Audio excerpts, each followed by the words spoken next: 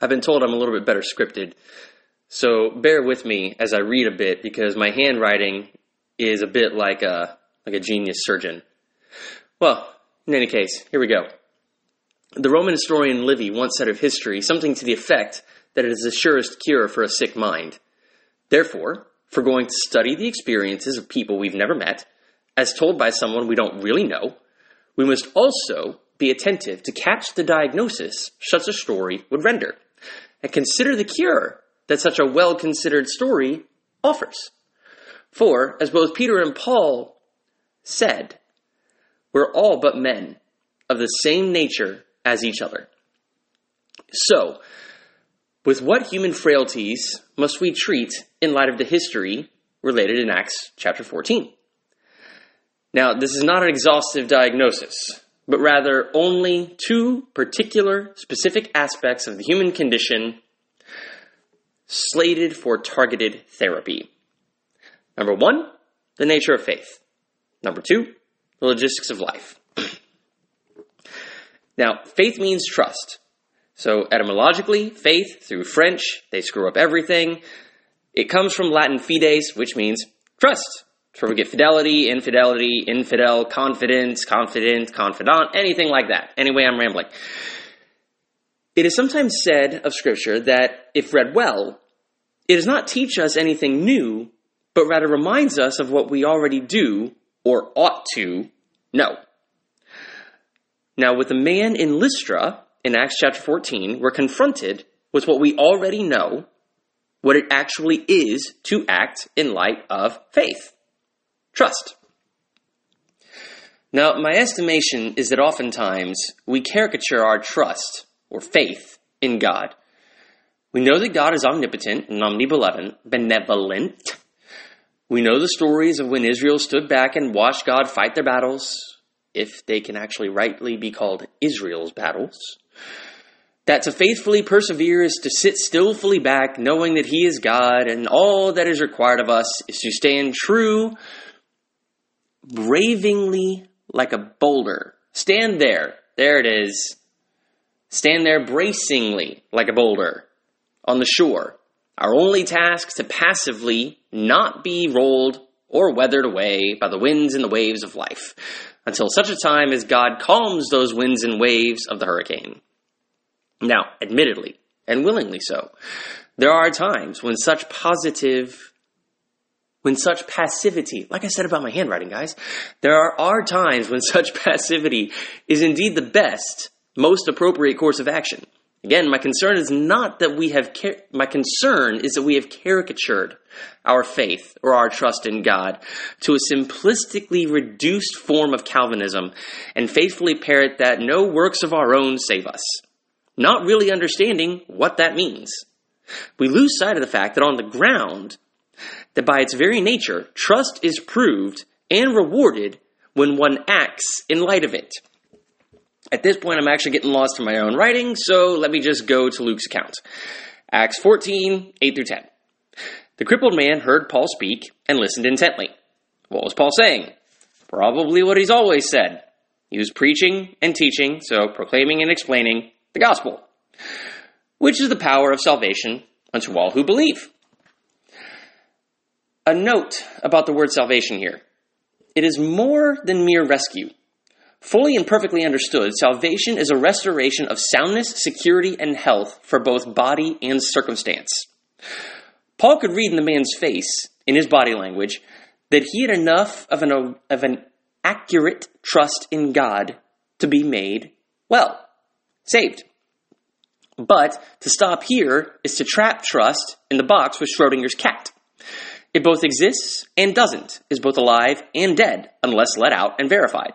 So Paul, recognizing this man's genuine trust in God, commands him to act in light of it, rather than sitting back and simply waiting for God to do something.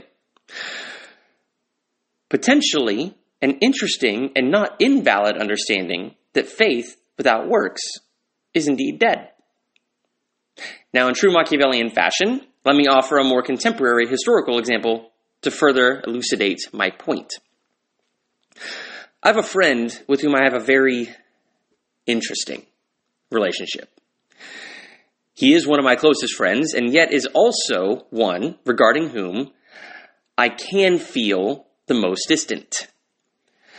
My crippledness, my affliction from birth, as it were, is that I am, by natural disposition, if I may use such phrasing, interwovenly insecure and comparative.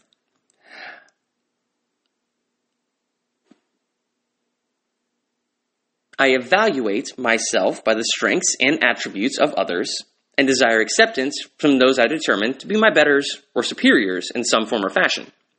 Now, such a condition is not unique to me, but is, I wager, rather generically human. This friend is one whom I have, in a time past, determined to be a sort of archetypal superior, the type of man that I, unsoberly, would pine to be and bemoan that I never could, and from whom I craved the undeniable, unequivocal assurance of love and acceptance. Now, this crippling was causing significant damage and degradation to my soul and psyche. Forgive the alliteration. I actually have that written down. But I have another friend who stood in the place of Paul, a man who knows this archetypal friend well, at least well enough back then, to declare to me that indeed my archetypal friend does love me, does accept me. What I needed to do was take some action to give occasion for such trust to be proven. So, finally, I acted upon the trust I have in my archetypal friend, explaining to him my psychological crippledness and how our relationship factored, whichever tense, into it. I stood up, knowing that the one whom I have trusted... Nope, there was a period there. I stood up, knowing the one whom I had trusted. And my trust was proven. Along with one other affirmation, my archetypal friend stated that he accepts me and commends me. From then to this day, God has used the relationship with this particular friend as a sort of physical therapy, the most conducive context within which to deal with and grow or mature out of the cripplings of which so that I could be made well, basically. Sorry if that's getting a little disjointed. Basically, let me go off script here. God has used my relationship with this friend and that particular experience to establish a context within which I can continue acting in a trust which I have already established in my mind validly. And in so doing, actually have that trust play a factor in my growing and maturing sanctification, salvation, wellness. And through that, God is displaying the exact same thing. My trust in my friend is not in him alone, but in the God whom he serves. And the fact that God has arranged this friendship and the trust between us to be both an illustration of and the outflowing of our well-placed trust in him. So, I'm going to go back on script. This might be a little bit repetitive. So it is with God. It's not that the nature of trust changes. Rather, there it is. Come on, reader. Rather, we have only to be confident in him whom we have placed our trust in, and for what we have placed our trust in him, and act accordingly as befits the occasion or circumstance. And perhaps this is why Paul says what he does about tribulations in verse 22 of Acts 14. Here's where my own hermeneutical habit will be on full display.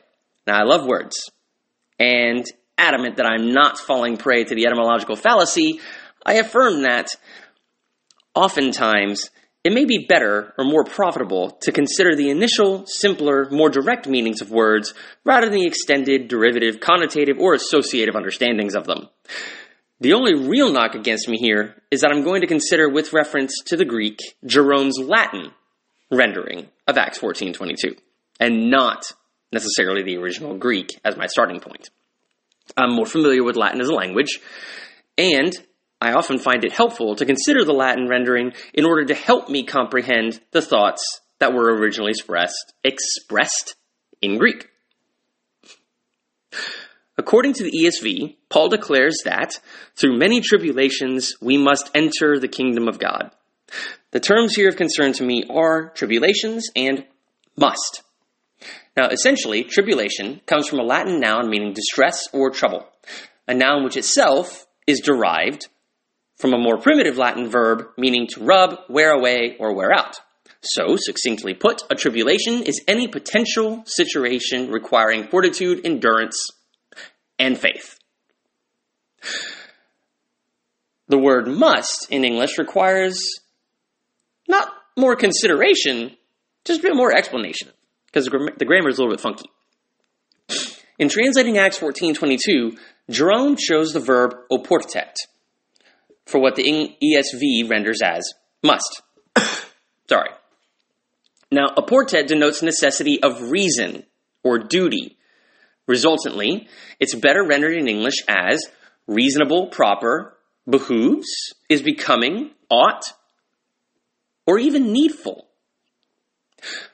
According to Blue Letter Bible's lexicon, the Latin renders the Greek terms for must and tribulation accurately. So, a clearer translation into English of Acts 14:22 would probably be, it is needful that we enter the kingdom of God through many trying situations.